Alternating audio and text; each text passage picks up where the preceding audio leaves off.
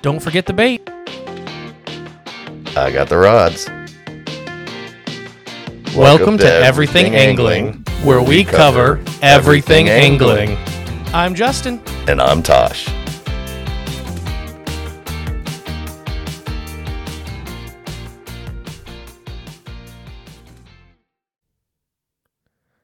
Welcome back to Everything Angling.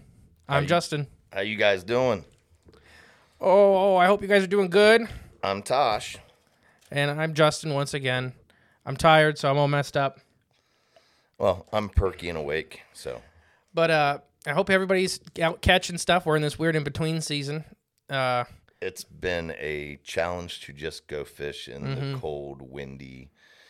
It's fall all over again. Mm-hmm. But Michigan, did you see that? Their fishing season's ending early. It's crazy.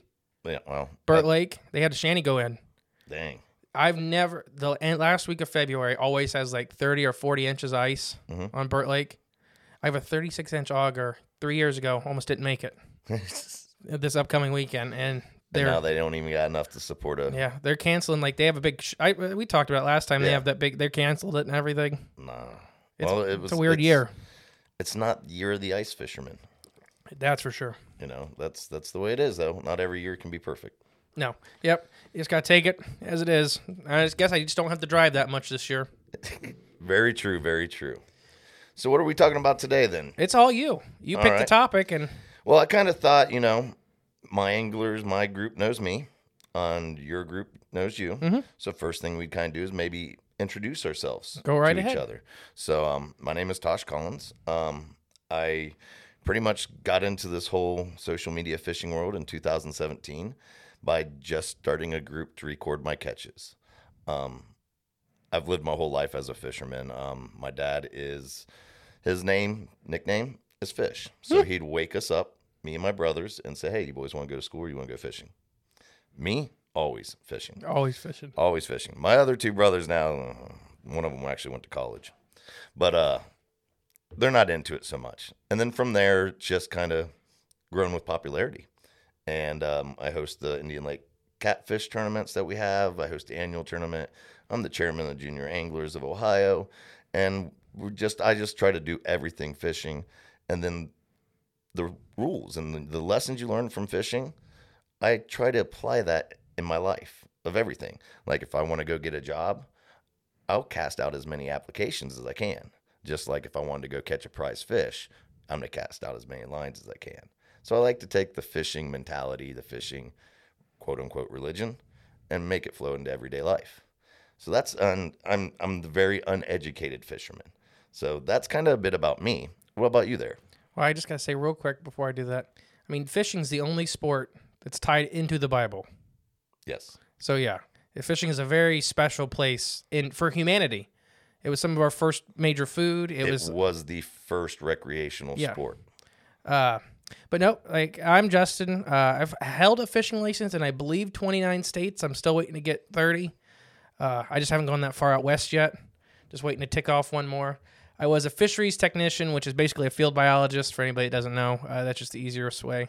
I did endangered species survey, fish ID, impaction surveys, chemical spill stuff. I did all that. With everything going on right now, I've had calls all week with going on other people's shows and talking about what happened here in Ohio. It's all fun. But, my grandpas both very different men got me into fishing. My dad got me into fishing. I've hooked sturgeon, caught alligator gar, shark, big flatheads. My biggest, I think my biggest rod and reel. Ohio flatheads and not them Florida flatheads, right? Arkansas. Well, the freshwater flathead. Freshwater flathead, yeah. Yep. My biggest one, I think, right now, rod and reel is 78 pounds. Ooh, that beats me. Almost doubles it. And then, that was Arkansas, not Ohio. I know. So, yeah, that's not fair. I mean, we were throwing back, and then our biggest one, we'd run hoop nets commercially. Yep. And our biggest one out of a hoop net was 99 pounds. We couldn't make it 100. Nice. This big, ugly old fish. So you fished your whole life, too? Yep. But you're educated, too, in it, right? Yes. So what else? Do you have a degree? Yeah, so it's fisheries biology is basically the degree. Okay. And I worked for a company called, and I can share this, but it's called Midwest Biodiversity Institute. They're a special, I don't work there anymore. I hurt myself like last summer, so I had to give it up. But basically what we would do is we gave habitat scores for watersheds. We gave fish scores. And I kind of go through that a little bit. Like fish, there's a 1 through 5 value on fish. Like when you are green sunfish and stuff like that, they're a 1 because they're always going to be there. Yes. But they can actually become a negative number when their population is too high. Because what they are called is impacted environment specialist. So when the environment starts being stressed, their numbers rise. Okay. So when their numbers start rising, they're an indicating species, being something's bad. It's like it's just a fever in the body. Yeah. When you start getting green sunfish everywhere, that's a real bad deal. But yes, I did that. I mean, I literally had to count scales on fish's buttholes that are the size of your pinky to ID them, because one's common and one's federally endangered. So you have to know what's what. I'm glad that was your job. It's hard, man. So you're very educated in the sense. And then today, I kind of thought there's been the talk within the group and some other groups in Ohio, Saugeyes. I mean, Saugeyes is a big thing. It's a big economic fishing industry in Ohio. And why is that? I mean, it's just, okay, so all opinions. Just everybody at home, this is my opinion. And this is always just our opinions. From my side of it, the DNR tries to put out fish for the average angler to catch. In my personal opinion, Saugeye's not a good one. No, I don't like them either, but I mean, even the perkids in general, perch would be a lot better one. Perkids are the family that perch, walleye, saugeye, and even littler fish like darters belong to. But when the average fisherman that buys a license in Ohio, that license goes to the money to the fish that are produced and the DNR officers pay and all this stuff. So these fish that are produced, saugeye or walleye to me always seems like a bad one because the average angler is a bank angler. Yes. The majority of people, and how hard is it to catch saugeye and these stuff on a general day from the bank? And I know we can do it. Me and you can do it. Well, not just at Indian Lake. There's a huge population, but it's a very tactile sport. People spend a lot of time learning how to throw that jerk bait and pull those paddle tails just in the right 45 minutes as the sun goes down because the light hits the cones of the eyes and da-da-da-da-da. 90% of all the saugeyes are caught from bank, but 90% of the saugeyes are caught by 5% of the people. A very small population. Yeah. So that's already one strike against him for me, is that it's not for the 90% of people that pay for the saugeye. Yeah. Don't ever get to enjoy them. Yes. So we're spending all this time, money, and energy in producing them with the money that is given to us by the license holder. Yes. That right there seems like a fault to me. And, I mean, people want subsistence fish, so they get a decent amount of meat. It's not a perch, obviously. You get them a little bit more meat than a perch. I kind of agree with you. I think it's a big economical pool just because of that. It puts meat on the table. Yeah. And like you said, it's probably the best fish to do, but for the wrong reasons. Yes. For the fewest of people, not for the majority of people. I personally don't like them at all. I don't want to mess with stockies. I mean, like me and you was talking. If you go up north and you got the fly fishermen up there, they'll make fun of you if you take, if all you do is chasing stockers. So I personally don't like fishing for any hybrid. I think we should stock, natural over hybrid fish. Yeah, 100%. And then there's so many other fish we could be working towards. But yeah, so stocking is. Well, hold on. What is a saugeye? What exactly perfect. Is the Thank saugeye? you. I'm glad you're on track because my brain hops everywhere, especially when we start talking I'll about keep this. you in line. So a saugeye is a man-made hybrid fish, but specifically, it is a male sauger from the Ohio River drainage and a female walleye from the Lake Erie drainage. So most of the time we get them out of the mommy. I was actually there. All saugeye are made at London Fish Hatchery. Okay. That's not it's too a state far. hatchery, yep. And they do public tours and stuff like that. You got to call. It's a really cool place to go see. It's one of our oldest ones that are still functioning in the state. Nice. So you can see, they still have some of the old school stuff. Nice. Literally the one is just a creek. It is a creek with a fence on both ends. Nice. I think I've seen that one. Yeah. So it's neat if anybody listening hasn't been up. And from Indian Lake, it's only maybe an hour? Not even. I used to do a job out there, so it took about 45 minutes to get around that. So it's a fun. If you got kids, take them up for the day. Dr. Sweet still runs it. He's close to retiring now, but I know they do kid stuff. Like they do fish days and stuff like that. Just go. It's fun. ODNR is always awesome with kids and fishing and getting kids. Specifically him. He's really cool. He's an outreach guy. So a Saugeye is a sauger and a walleye. Yeah, a but walleye specifically, from Erie and a female. It doesn't work the other way around. Okay. It's just like ligers and stuff. Or everybody's heard of meanmouth bass and like Guadalupe bass and stuff like that. Yep. That's just flipping the parents. Okay. Still the same, technically genetic hybrid. When you flip the parents, you get different versions of offspring. Yeah. When you do a male walleye and a female sauger, it doesn't work very good. I don't even know what you get with that, but it's just really low hatch rates and stuff like that. They're not as successful. Now here's the other question. They stock a ton of these fish. Yeah. Like, I mean, we've heard, millions of them, correct? Mm-hmm. What's the expectant survival rate? So if they stock fry, I mean, I would, we were talking off air, naturally fry survival rates are really low. Yes. So if it's 1 to 2%, I could believe that. But, I think it can be higher. Yeah. Fingerlings, they should have a pretty decent survival rate. There's not a lot of fish that can eat a 3 to 4 inch saugeye. Yeah. Or a walleye or anything, 3 to 4 inches. That's a decent. You've got over most of the mouths that you're going to be passing in front of. Yep. But yeah, so stocking, millions and millions and millions of them, I would think they'd have a pretty decent survivability rate. Yeah. Well, the average, the idea that gets passed down that I understand, they expect less than 10% to survive, even at fingerlings. Oh, no, I wouldn't. Personally, I wouldn't think that with fingerlings. Okay. I would think it'd be much higher with fingerlings. That's the whole point because you do them an extra year. Yeah. So if it was still that low, there would be no point in doing it. Very true. Because you're putting a whole extra year into production for one age class. So if it's still only 10%, then stock the fry. Yeah. There's no point. You could do it you could do it 4 times a year instead of messing with it once. Yeah. Very true. Very true.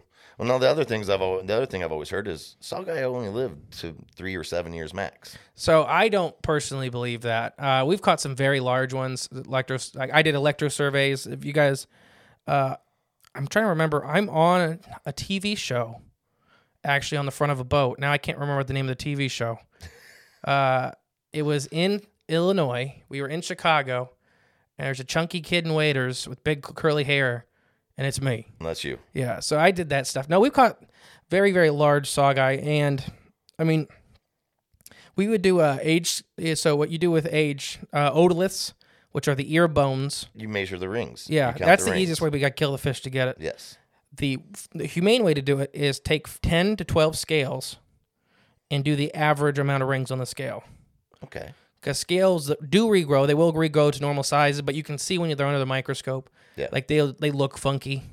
They don't look like a tree. Like so when you do the normal ones, they look like a tree. Nice. And you count this, just like count the rings like a tree. It's because it's seasonal growth periods. Especially, it's a lot easier in northern climates than southern climates because harsher winters make a harder ring, so it's easier to see. Yep. So you believe Saugeye live longer than walleye? I know for a fact walleye can live to be in their 20s, and I know sauger can live to be in their teens. So I would imagine that they live to be in their teens because we never did age surveys on them, but if following their growth chart and stuff like that, I bet you we've caught ones that are 12 to 15 years old. Nice. Now here's the other thing. They also always tell us, Saugeye are pretty sterile. Now that is one that is 100% fake. Okay, so Saugeye are not sterile? They're 98% fertile. Okay, they're 98% fertile. So why don't they breed? Okay. So, well, first, do you want me to say why the state?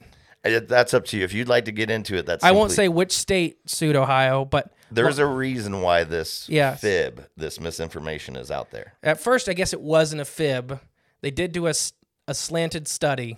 And that's the thing with studies. You can really slant the data. You can, and that's the thing I want everybody to understand, because I get in a little discussion with this. People are like, well, bring in the scientists. Let's see what the study says. If I pay you enough, I can make a study say anything I want. So for that note, when we go against oil companies, we would get data from the same exact site they would do at the exact same time as us. Yep. Their biologists they'd hire. And from the paperwork, they weren't the same site whatsoever. Yeah. The one you might as well have been in the Amazon and so had data isn't hundreds always... of thousands of pounds of fish. And ours was like everything's got tumors and organs are hanging out of it. So data is pretty much based on skewed heavily. Exactly. It's skewed. You can set the parameters to really isolate what you want to show. Yep. And that's what happened with this first. So something happened. Somebody sued Ohio. Yeah. So what happens is, once again, the sauger, the male parent, is from the Ohio River drainage. The walleye is from Lake Erie drainage. Most of them come from the Maumee. Every time we were there helping make them, every egg came from the Maumee. Because we normally got enough where we didn't have to go looking for anywhere else. And they run up the Maumee like crazy. Yeah, and then so they also ask, like, I don't know if anybody's ever asked for their eggs at the Maumee, but that's what we did for the DNR. Well, I wasn't with the DNR. I was with something else, but we were there with the DNR. And the company you worked for was with the DNR. The DNR hires them to help out with manpower, correct? Basically. Doing this stuff. So we'd wear the jacket, but we weren't employed by them. Your check was coming from a private. 100%. Yep. But we just asked for the eggs, like from fishermen. They had a female full of eggs. That's where all the eggs came from. Baggie and just squirt it in? Well, no, so we had the milt from the males there. Okay. And we'd mix it in, I don't know if you ever seen like a gold pan. Yeah. So it's very similar to that. Okay. And we use goose feathers, and you mix it all up together. Yep. We use goose feathers, the natural oils, keep the eggs from coagulating, so you can I'll make sure all the eggs get fertilized. Nice. Because we'd have to, the eggs don't last long outside the female without being fertile. Yep. They can last a really long, they handle really good after they're fertilized. So that you can transport them anyways. But, so the Ohio River walleye population is 100% genetically different from the Lake Erie. To the point where it's been argued over the last couple decades whether they're their own species or right now they're just designated as a subspecies. But there's some genetic variants. There's a lot of people that are arguing for that designation as its own species. I don't understand why anybody would argue. I mean, a human being from Illinois is different than a human being. The reason from they Ohio argue is the fish gets more rights.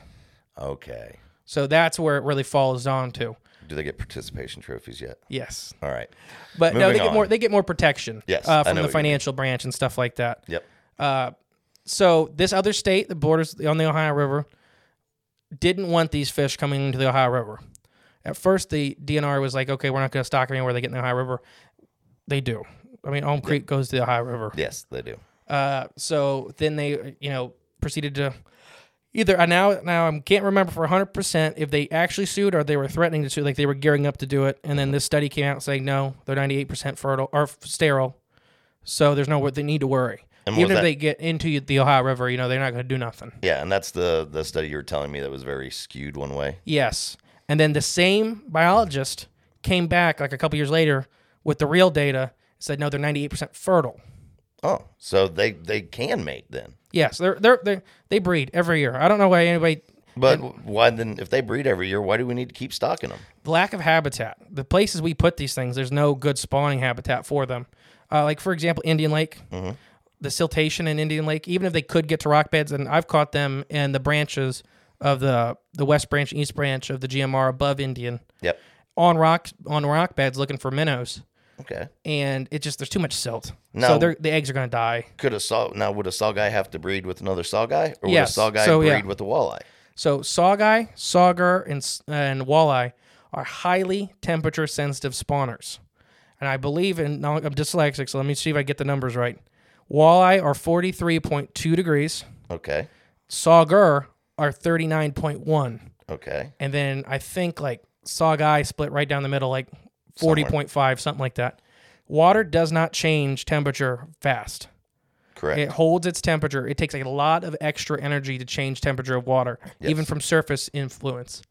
So the Saugeye were never made in the wild, even though sauger and walleye spawn in the same spots, in the same rivers and the same lakes and stuff like that. They never make them naturally because they're weeks apart. They spawn at totally different temperatures, totally different time frames. So they got walleye of recording this. They have walleye in the Maumee right now getting geared up. Yep.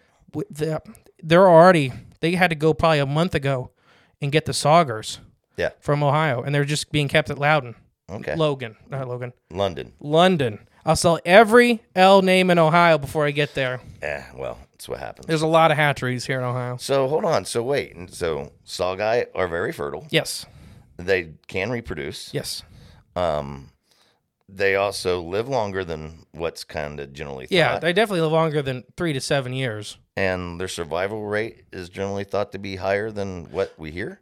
I would believe so. And then we talked about kind of survey methods, Wow, and that maybe seems lead like to some data. There's maybe a lot of data is kind of just skewed. Does the state often hire third-party companies to come out and do stuff like that? So we didn't do much work for the DNR. We did a lot for Ohio EPA, Okay. which does do a lot of our fish surveys in Ohio. So like District 5, which is where we live, and just gill netting and stuff like that. We could talk about that here in a minute, but Well, yeah, because we're going to go on to the stocking aspect next. yeah, because it's a very poor survey method. Yeah, surveying. Almost every big biological entity for surveying has gotten rid of gill nets unless they're specifically targeting certain species in certain age classes. Okay. Because gill nets are very exclusive.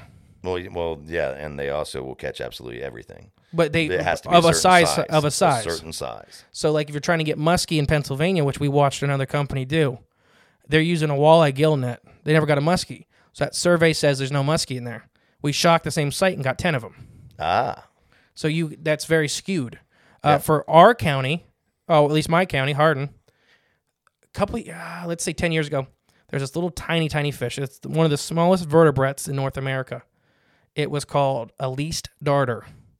Okay. They're like, they're maybe And big darters ones. are beautiful fish. Gorgeous. And a lot of them are protective and on the edge, and they're very fragile because the only place I've ever found darters is just pristine cold water. Depending on the creeks. species, because Hog Creek here, which is a nasty creek, has green sides and rainbows, which are gorgeous. Really? And they're living in poop water. Oh. But like most species of darters are, good signs of sensitivity and stuff like that.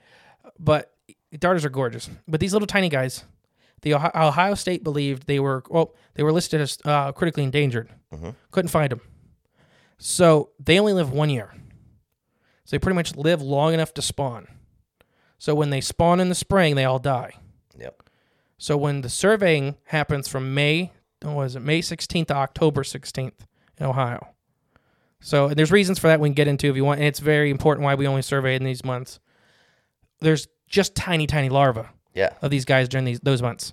So that we didn't know they pretty much didn't exist. But like 10 years ago, a state biologist went out and surveyed in November and found that every creek in Northwest Ohio has plenty of them. Not endangered.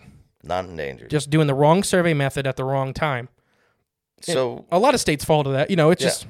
It's bad old school knowledge. Oh gosh, the most dangerous, especially in fisheries. And this is not just for that's not just for the DNR. That's all kinds of EPA, all these companies that would. That's just not how we used to. That's just not how we do it. Yeah. That's the death sentence for fish surveying. So what are the types of fish surveying? So let's just say you were going to come to Indian Lake and you wanted to do a surveying, because the whole reason we're kind of talking about this is there's the rumor that Indian Lake Saugeye stocking is 0% survival rate.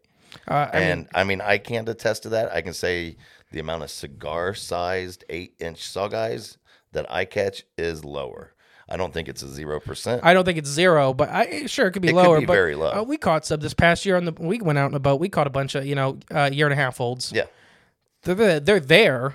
But anyway, so yeah, so when you target these so Saugeye, walleye, and sauger are nocturnal predators mostly. Mm-hmm.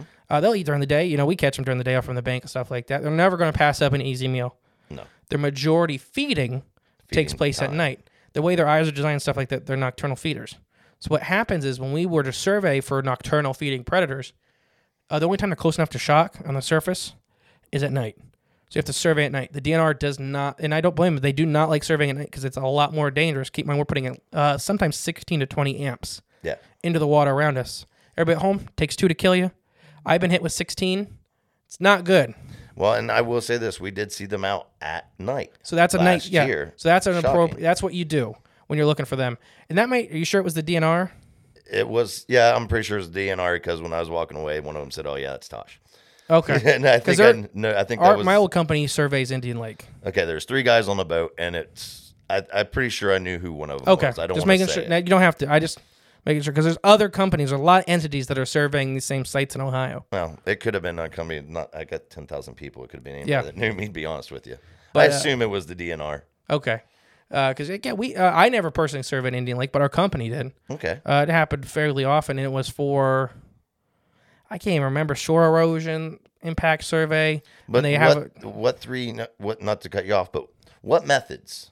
So shocking is the main one that gets you the most accurate of pelagic species. So these are open water species. These are species that don't generally hang around cover, or they don't need to hang around cover to feel comfortable. Okay. You know, you don't really find sunfish a lot in the water column in the middle of a lake.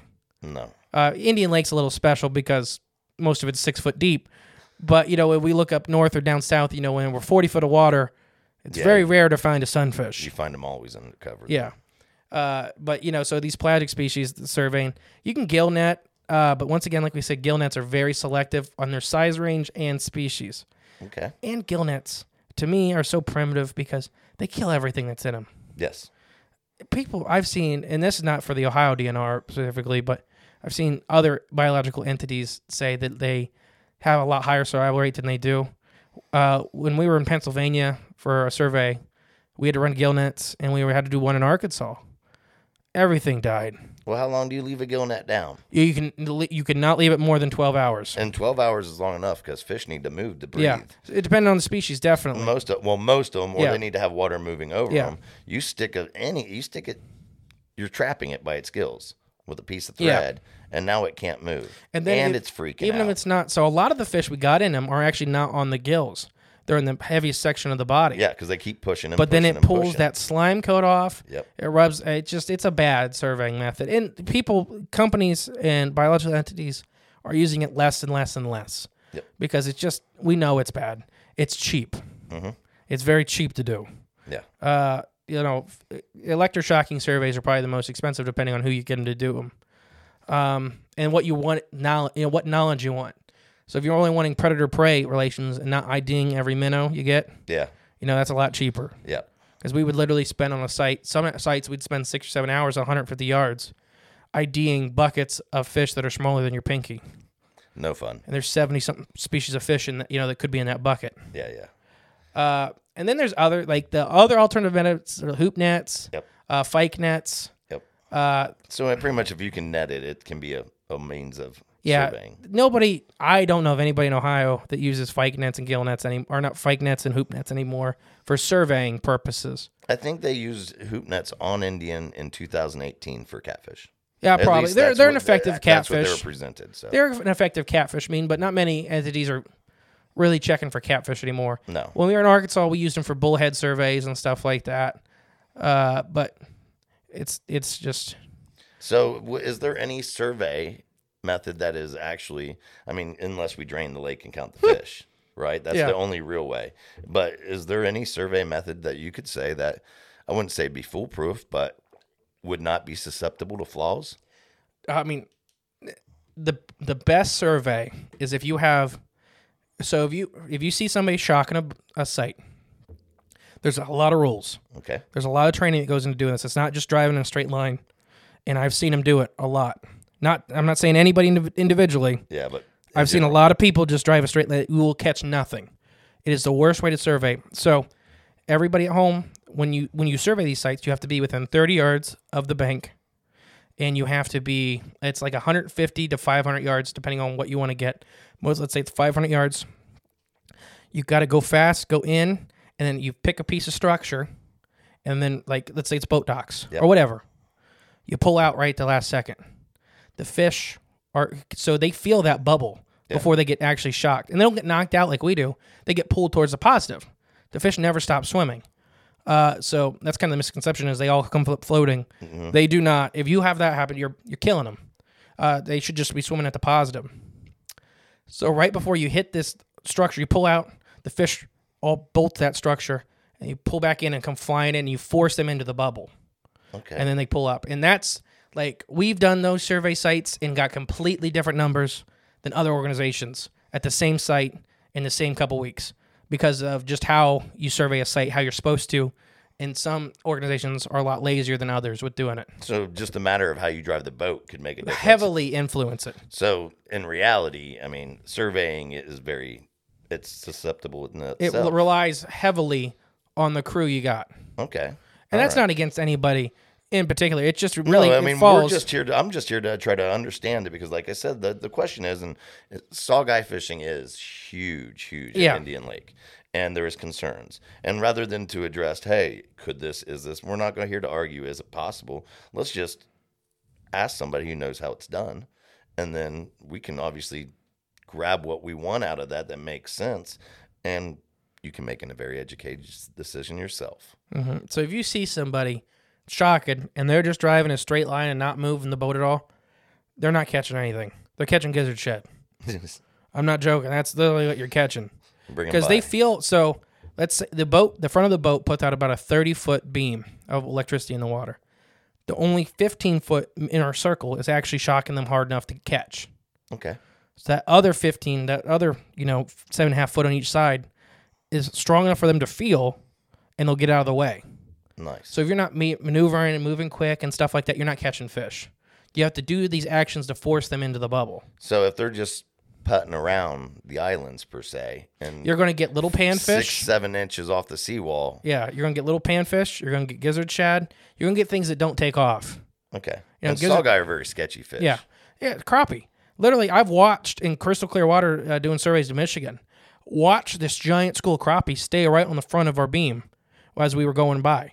They would not go inside because they could feel that edge and they would just keep going. Yep, keep moving. And then, so if you're not doing these active surveys, there's videos of us in the lower GMR in Dayton, and we look like we're crazy. The boat's zigzagging, zooming around, doing these big circles. That's what we're getting state endangered. We're getting, we're getting river red horse, the size of a small kid. Yeah. Which are hard to get because they're not slow fish. And well, I know I've heard you mention on other podcasts, sometimes surveys, they only want a certain answer. Now that's more, that does happen. So that's so that specific one, I won't name the companies, but we were employed by this kind of coalition. One side of it wanted these dams out, said they were heavily destructive. They were, dams are, but they're heavily destructive. They're slowing down. And then the specific target of it was American eels. Okay. This state we were in, they're endangered because they can't get back. Yeah, they can't climb dams. Yeah, I mean they can a little bit, but not these ones. Yeah, yeah. And then the other side of it, they obviously will keep in mind playing devil's advocate for them. This is their jobs. Yep. So if the dams get pulled, they don't got a job anymore. Yep. So they were like, no, there's no eels here. So sometimes surveys are heavily influenced by the economy. So they have, and so the money they made that will keep coming. The surveying criteria were running gill nets and doing shocking surveys during the day. And at night, we were only allowed to do flashlight surveys. And you are not going to catch an eel. No. So it was purposely designed, and that's, it happens. So, then we're also not saying that that's what the ODNR No, does that was all private. That was two private companies. It's always having something, a fight. When you talk about these surveys, people see the data. They have to understand there's the other side of that paper that you don't see. And the reality of it is. So, being Saugeyes, and we talked about the stocking of them, and how do they stock them? Did they just dump them in the lake? So, if you I'm trying to remember what year it was. I don't know if it was on your Facebook page or not. I think it was on all of them, But with the bags. With the bag, they hold the bag up to the light. Yeah, and they literally set it in the water for the fry. Yep. Let it temper and stuff like that. The fingerlings, they just shoot in with a big tube. Yep. On a truck. Because they already have the temperature readings. The state does. They use the USGS temperature gauges, and you can tell what the temperature is. So they make sure the water's already same temp when they get there, so they can just dump them in. Yep. But that's another thing. I don't know. You ever used the USGS stream gauge system? I know just a little bit about that system to be questionable as why the monitor on our new spillway has been off since July of 2021. Somebody turned off. You know how almost all spillways have a monitor for the USGS? Go look up Indian Lakes. I didn't know. That's crazy. Yeah, because it's a website. You can get. It's been off. We used them to determine if we could survey. Yep. Oh, and then there's other things like you gotta watch. So that we did Saugeye des. Yeah. Yes, I learned all about this summer. Okay. How clear the water is. Yeah. So we had to have a minimum of 3 foot to test to do a fish survey. on a summer day in Indian, You ain't getting 3 foot. I mean, you're not getting it. I know. And the way a Secchi disc works, it's a black and white disc. It's just like the top of a 5-gallon bucket. You can really make one with a 5-gallon bucket. Yeah. Take the lid of a 5-gallon bucket, punch a hole in it, paint it black and white in quadrants. So that way you have like that quadrant look. Put a rope through it and then mark your rope off. It's every 6 inches. Yeah, it's really ours that had every inch. Okay, you mark your rope off. We in needed increments, and you drop it down till you can just barely see it. And let's just say that's 8 inches, and then you pull it up till you can visually see it. And then you take that and you plug it into this chart that I got on my phone somewhere, and that gives you a number. What we'd always look for is when you cannot see the line anymore between the white and the black. Yes. That's true Secchi depth. It blurs. Yeah, and it's weird. People are like, how can you not see the line between white and black? Do it, and you can still see the bucket lid. Or we actually had an actual Secchi disc, which was like weighted. Yep. So it would work on rivers and stuff like that. But yeah, it works. It's freaky when you're like, how can white and black merge? Yeah. No, that whole system of determining sterile water to whatever the opposite is, water. That is very interesting. We learned a lot about that this year in the group with aqueducts. Oh yeah, on the whole weeds issue.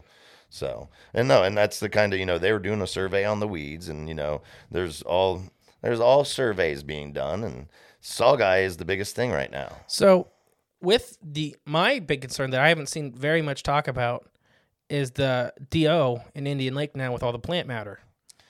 So everybody that may not know at home, dissolved oxygen is lowest right before dawn. Stuff like sunfish and catfish, they really don't care. They can handle such low spikes. They can sit there and catfish. I've seen them sitting like 0.01 and just sit there, and they'll almost go into stasis. Oh yeah, until it kicks back up. So plants, if you don't know at home, plants respirate like we do at night. They take in oxygen. They don't produce it.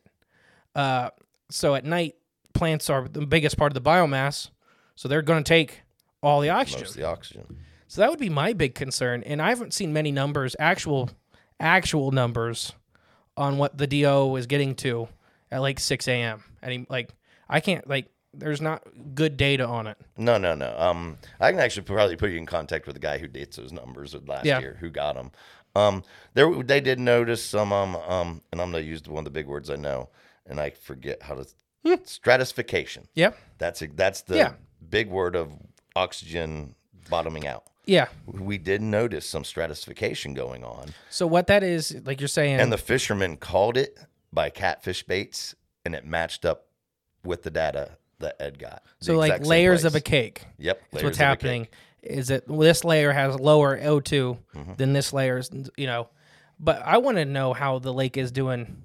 It's been better. It is much better now. See, the problem that was creating the stratification was because there were so many weeds and such a biomass, you couldn't produce a wave. You have 20-mile-per-hour winds, and it's still glass. Yeah, because there's a bunch of stuff sitting on the surface. Exactly. But we haven't had that issue since, obviously, since the late summer, early fall, we'll call it. And then our water has also been much more silted and darker, so it's not as clear as it was this time last year, which I think that will have a big impact on the weeds. I don't think we'll have a giant bounce back. But here's another question. With the amount of weeds that were in Indian Lake, do you think they could have properly done any net surveying? No. So they would almost all have to do shock surveying. Yeah. And with that many weeds, shock surveying, you'd only be able to go certain places, right? So we used, it depends on really what gear is available to you. Okay. The DNR is on a budget. They are, especially our districts. Yeah, I know. The state DNR up top has a lot nicer stuff than some of our districts. Yes. But we had airboats and we had rafts and stuff. They had shock boats that were just all these other materials. There was nothing we didn't go and shock. How well would a shock survey work, though, in a giant weed? If you're paying attention, you can still get the same data. Okay. But if you're going by too quick and stuff like that, and you're not watching fish turn, that's what it's called. When a fish shows their side, they start swimming on their side when they're getting shocked. Okay. But it's good for us because it makes us able to see them. Because they have that cryptic coloring, so when you're looking down on them, you can't see them. When they turn over, you can see them. If you're going too fast and stuff like that, you're not going to be able to see them. Nice. So my whole thought process, they were probably finding shelter in those weeds, running in the weeds to hide. Because if they're getting shocked, they don't really. It's weird. They get hijacked. They stop making choices. Yeah. So, no, that you told me. But I get they get tangled in it. Yeah. So if you're not paying attention, you can lose a lot of stuff. Nice. But I think Indian Lake is going to be very different. Ooh, squeaky.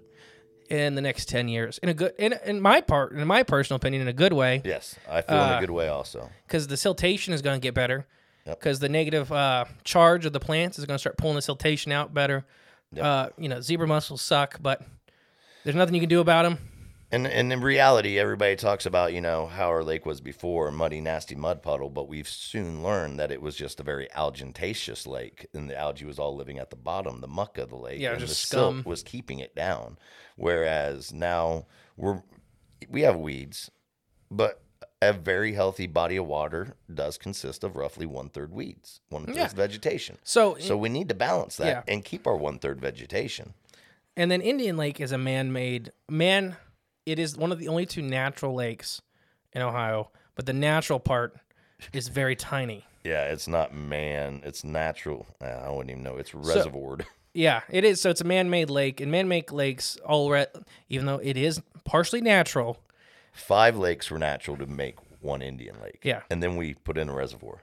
So, and then the actual Lake Indian Lake, was still a pond by today's Just a few standards. Acres. Yeah, because so anything, it depends on who you look at, federal EPA, or if you look at U.S. Fish and Wildlife's definitions. But if more than 50% of the bottom's covered in weeds, it's a pond. Oh. And then federal Fish and Wildlife has it by acreage. Okay. So it just depends on who you. So it's all a numbers game. Yeah, Indian Lake's a pond. Indian Lake's a pond. But yeah, I think it's going to be panfish heaven. Yes. I think we're going to have state record panfish, because we were literally out in the ski zone this year watching pumpkin seeds breeding. Mm-hmm. And well, we've had an influx in those pumpkin seeds. Are they kind of like the green spotted sunfish or green sunfish also? So the green sunfish they thrive on habitats that are in transition. Yes. So pumpkin seeds are a shallow, weedy vegetation northern lake sunfish.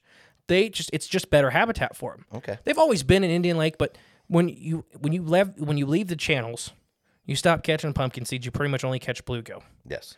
Because that's now they're everywhere. It's much more plush here for them. Yeah, it's easier. Like when you go north, you really stop. The further north you go, the less bluegill you catch. And it's just all pumpkin seeds. Nice. So where we are at in Ohio is the line split between pumpkin seeds and red ears. They are the northern and southern version of each other. Mm-hmm. So like some lakes in Ohio have red ears, some lakes have pumpkin seeds. But yeah, it's better habitat for pumpkin seeds. Bass, crappie.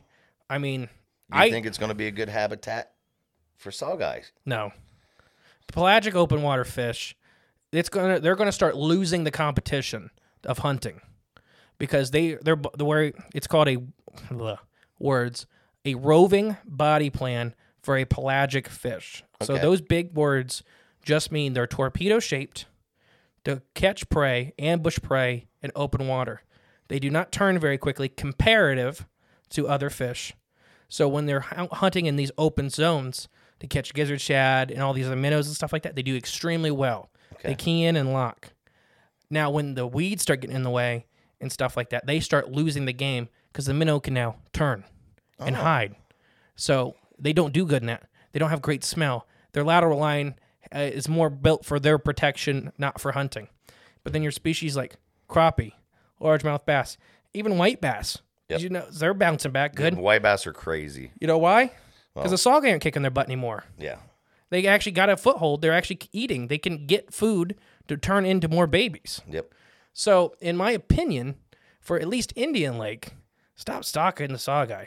Yeah. Because it's just a losing battle for that aspect of it. The lake's not set up for them anymore. It's not set up for them anymore, and it's not going to be set up. No. We're not. You can't go back. You need a good current, and we don't have. We've killed that. It's gone. So it's not ideal for saugeye. No, and Indian Lake was a panfish lake for a long time. And it's going to go back to it. Here's a little bit of history or whatnot that you mentioned. What was the most stocked fish in the 50s? Like 48 to like 61 was bullheads. Ohio stocked them by the millions. And Indian Lake had one of quite a few. I think. They were everywhere. Yeah, I mean, they had a bullhead nursery or a hatchery right there where the helicopter thing is. Yep, we used to do it a lot differently. Where pretty much we had smaller hatcheries everywhere. Yeah, because then they would just produce fish for that place. Yep. Because we didn't have the ease to transport them like we do now. So now it's easier to mail to one big place. You can just fly them in and drop them from a helicopter. There you go. But yeah, so I think Indian Lake's going to be very different. Flatheads, I'm worried for them. The flatheads, the DO is my big thing. I'm worried about it's called fecundity. Yeah. So their egg survivability. Yes. So their egg survivability, their eggs need like 11% parts per million dissolved oxygen. And I think Indian Lake's getting down to like 5 and 6. Yes, we're getting low. So what's going to happen is your big guys, your adults can survive it pretty fine. Mm-hmm. But the eggs, we may just start losing that part of it. Yeah. And well, I'm hoping since the river that comes in under Moundwood, it's been getting deeper and deeper and deeper. I'm hoping that's a better avenue for them. They need to start putting structure in for them. Oh, there's enough wooden structure around. Well, if you want the whole lake's population to move up there, and then the other thing is, it takes a lot of stress on them. Yeah. Do you know? I'm sure you know, but maybe people at home don't know. Flatheads are really good parents. Yes. Dad normally sits inside and fans the eggs. Mm-hmm. When we start catching them, and I kind of go for, and this is maybe where people start yelling at me, closed breeding season on them. Because when you pull them off their eggs, especially now, their eggs can die really quick, and then fish get in and eat them real fast. Yeah, I know. This is one of the things I battle with because the tournament we have, it's an annual tournament. It's been going on 27 years. It's right there in their spawn. Yeah. And I tell people I fish to them myself, but yeah, you do not want to be pulling flatheads off beds. Especially the ones you want for a tournament, because exactly. they're the ones that are making the most babies. They're going to be making the most babies, and, exactly. Yeah. And it's just my personal opinion. If you look at states that have really good fishing populations, really fun, they have close spawns. Yeah. And that makes sense. Just don't fish for them for 2 months. I mean, Ohio is like the wild, wild west with their ODNR laws.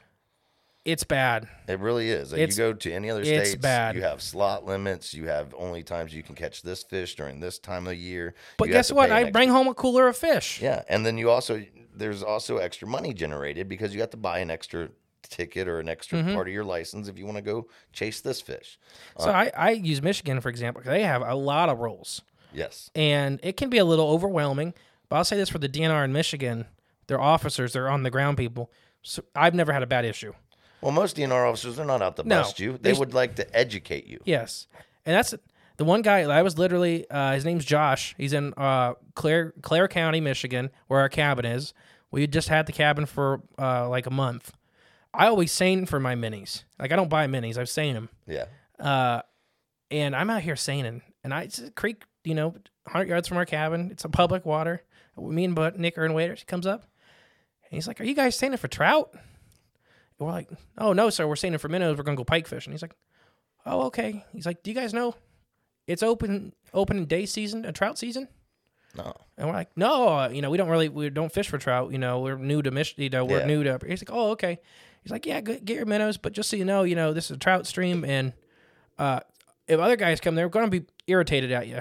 Yeah. Because you're standing where they're going to want to fish. But he's like, "You guys finish up and you do whatever." And then he left. We looked it up. That's a crime, punishable by jail, kicking and wading and seining in a designated trout stream in northern Michigan. And he is real sweet. We talked to him. He's the one that sat in our shanty watching other people, because I told him what I did for a living after that, visit and stuff like that. And he'd sit and watch people out of our shanty. But yeah, Michigan has slot limits. They have closed spawns. It's crazy. Like, so walleye, pike, and trout, the first day of March till the first day of May, can't mess with them. Okay. And you can't fish for them. And for trout specifically, because they have a lot of natural trout. Yep. You can't even go in their what's called a designated can't trout go splash stream. and kick in through their stream. What's designated as a trout stream. And they have like 1,400 streams, rivers, and stuff, which sounds like a lot, but it's not when you look at there's hundreds of thousands of streams in Michigan. Yeah. But and then you can't troll, you can't target those fish even if you're not keeping them. Yeah. And the fishing's great. Yeah. I mean, the fishing is really good. I had to kick salmon out of a spot to go fish for salmon. It's because they have slot limits. Yeah. It's because they have these things. The pike fishing's great. If the lake starts getting bottlenecked, which is a common problem with sunfish and some other fish, and that's why I hate largemouth bass for reasons. But they cause bottlenecking in a population because people think they're apexes and they're not. No, well, they're not apex at all, but the largemouth bass population did boom also last year. They're going to do great. Yeah. It's ideal habitat. It looks like we're in Florida. Yes, it is. Now I forgot what I was saying. Hate double slot largemouth limits. bass. Yes. Double slot limits are great where you keep one over, one under, or whatever, know.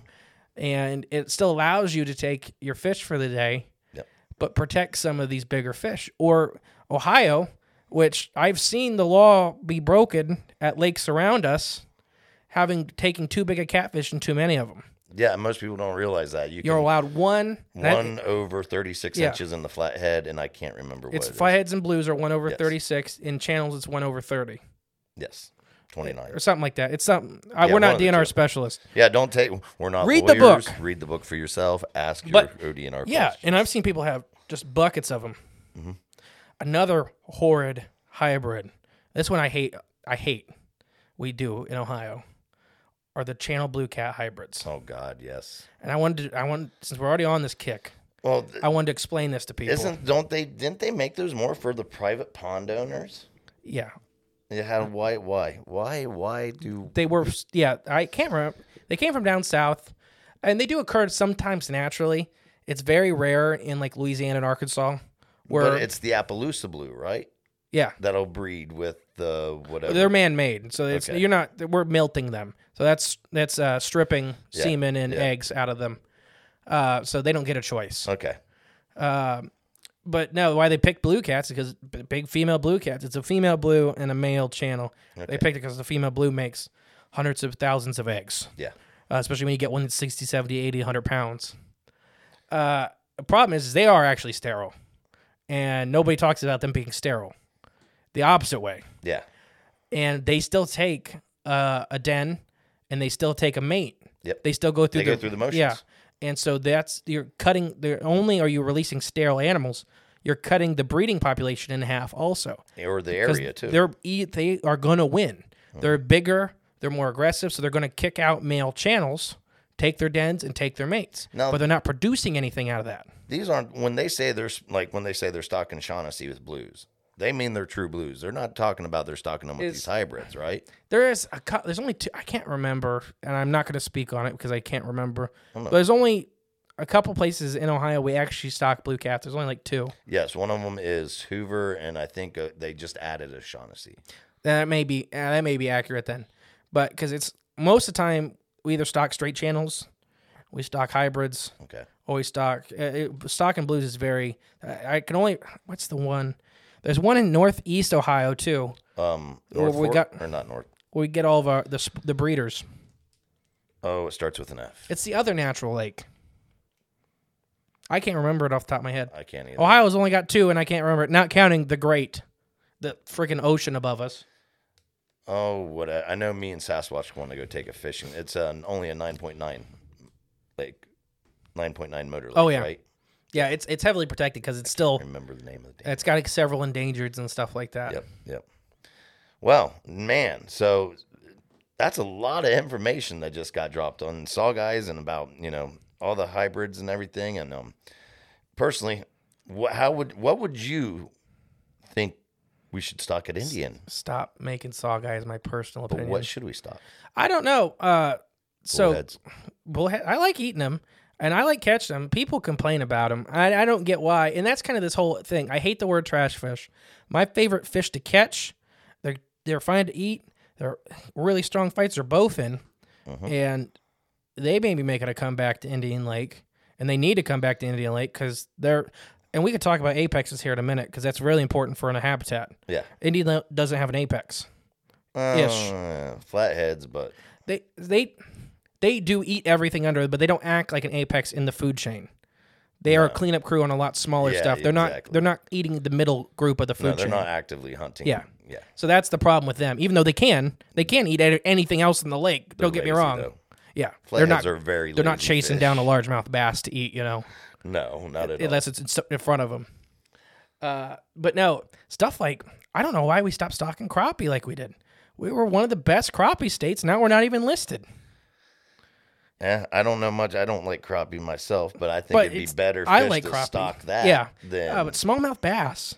Yes. I mean, Ohio has great habitat, great places for smallmouth bass. Yes. Including Indian. Yes. And there's only a small, teeny. I mean, if you caught I've caught one in my entire life. I was gonna say, if you're one of the few that can say they caught a smallmouth bass on Indian, you fished a lot of Indian. Yes, and I caught one last year after fishing Indian for 20 years. Yeah, and it's on my Facebook. If anybody didn't believe me, you can go look at it. We did mine live in the group, Yeah. so I'm like, nobody's gonna believe. They're there. We're gonna go live. But yeah, so they got decimated a long time ago, just due to some habitat problems and chemical problems for Indian Lake. Yeah. So they could come back in great numbers. Mm-hmm. I love eating smallmouth. I don't know if anybody at home is eating them. I don't eat largemouth, and you don't eat any of them in the summer. No, you don't eat any fish in the summer. But these smallmouth are great. Heavy fight, great fish, and they could do very well. Well, let's see what else could do. I'm fine with bringing pike back. Yep. Pike are an apex. Pike will actively eat the middle of the food chain. So when I say apex predator, that is in an environmentalist term. That means it's a creature that's eating the middle of the food chain.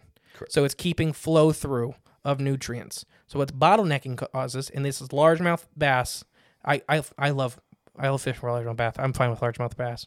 It's just this little thing is they are the number one cause of bottlenecking in habitats.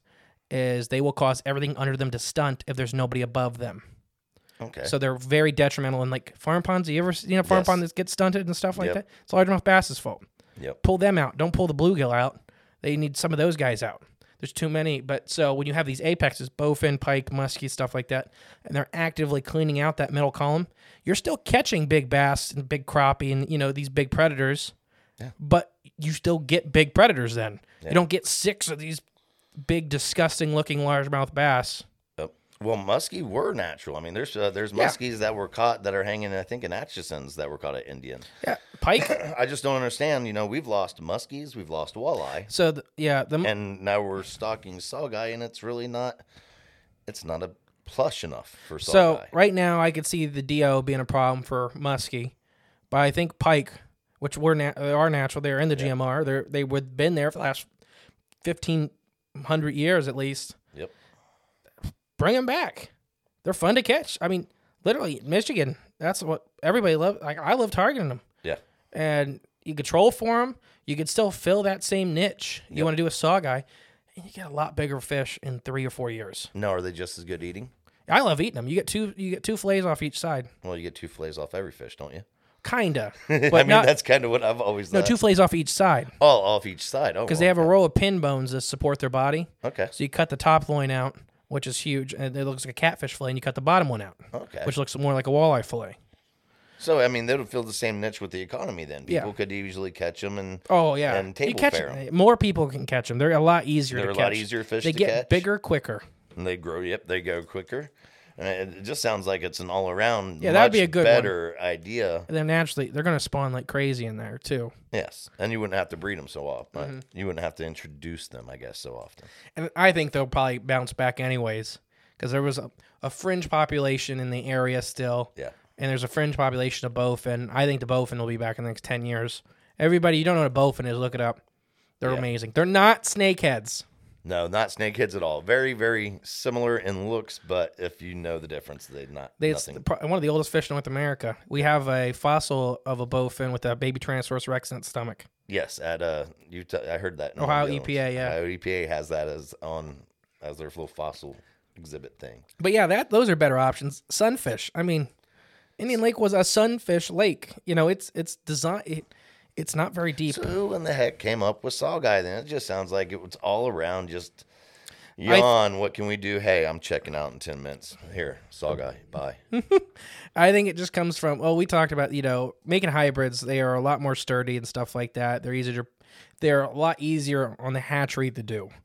They're a lot tougher genetically They don't die of sickness. Walleye can be very touchy. So this is all better for the people who are making the making animals. it. This is not better for anybody that's going to be taking them. Anybody, Yeah. I mean, And I think it was fills that originally 5% niche. designed because we were doing so much walleye, and we needed, as far as the hatchery side of it in Ohio, we needed a more feasible option, and that's how they made them.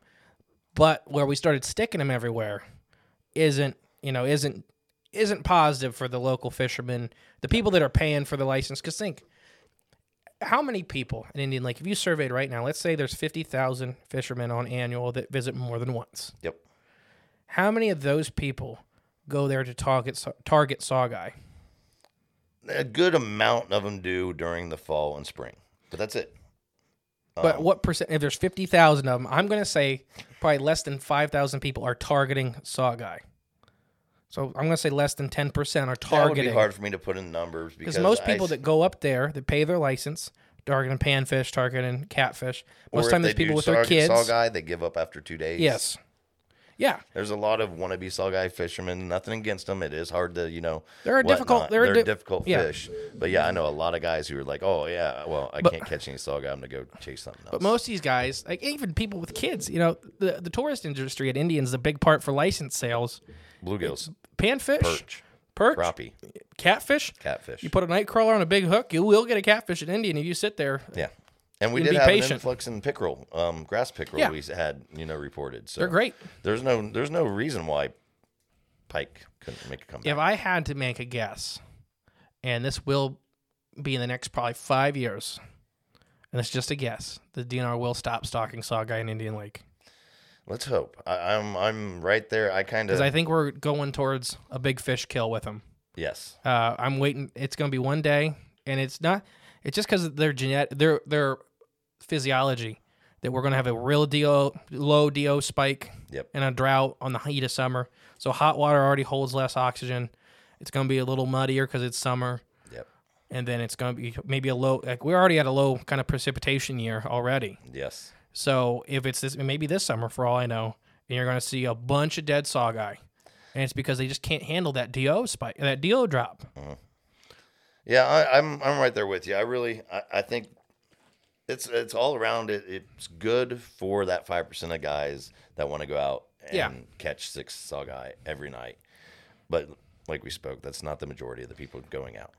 It's not going to do anybody a whole lot of good though if what they're stocking isn't right for the lake. And with the lake changing so much, it just doesn't make sense to me. And we don't as a state, we don't diversify stocking very much. No. And we stock very few big bodies, besides the rainbow trout.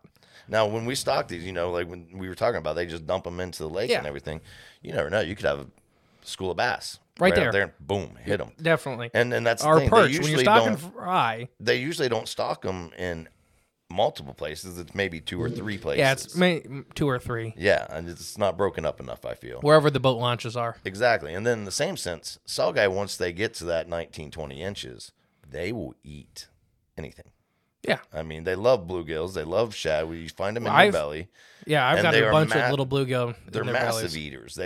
They gorge, essentially. Yeah, they're pelagic fish. Yes. So they don't have that turn-off motion like largemouth bass and stuff can be more sedentary. Channel catfish, flathead catfish can have a much more slow digestive system because they're living a much more sedentary lifestyle. Yep.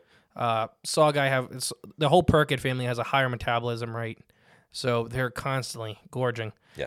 But the shad in Indian Lake, too, I think they're going to struggle. So they are struggling. Interesting thing about shad in North America, they are the gizzard shad, not thread fins. Not bullhead or bull shad.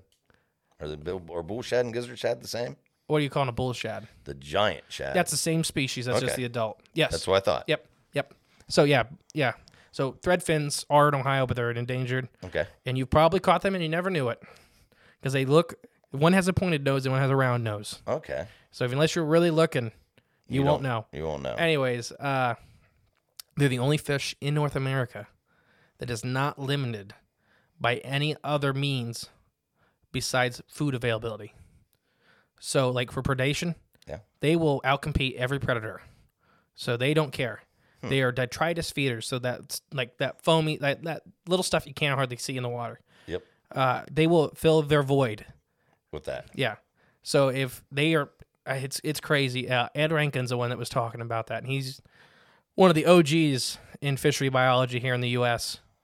But it's crazy that they just, I hate, gizzard shad are great fish, but they're gonna, so the water getting clear and stuff like that, that's also the lack of detritus that's in the water. That's the stuff that they're eating. Yeah. So it's less and less. So they're just gonna, their population is just gonna drop. Yep. And if there's not the shad there, then that's obviously going to impact. It'll impact the flatheads. It'll impact all the other ones. But there will be stuff that takes that back, and we were already seeing it this year. We were seeing schools of spotfin shiners come back to the open water. nice. Stuff like steel colors, silver jaws. Yeah, we've seen a lot of golden shiners come back into places we hadn't caught them in a long time. There's like, and you'll be surprised at how many species of fish that people catch now that they call just minnows and stuff like that. Orange spotted sunfish came back to Indian Lake, and they haven't been there in a long time. Yeah. And they're the small, they're maybe 2 inches long at max. Gorgeous little animals. Heck yeah. Well, man, this is where are we at now? I don't know. It feels we like lost an hour. time. But this has been very Hour 5. Hour 5. Wow. Well, this has been very educational. Yeah. It's great to do Saugeyes, surveying, and stocking. And I appreciate all the information that you were able to drop on us. And most of it's opinionated, but it's all opinionated. Like I said, he's got the education. I just asked the questions, and neither of us are getting paid by the ODNR, so it's just opinions. Just opinions. But I've been Justin. I've been Tosh. Tight lines. Solid hook sets. Bye, guys. Tight lines. And solid hook sets. And if you enjoyed the show, make sure to leave a 5-star review. And please, share it to a friend that would enjoy and leave a comment.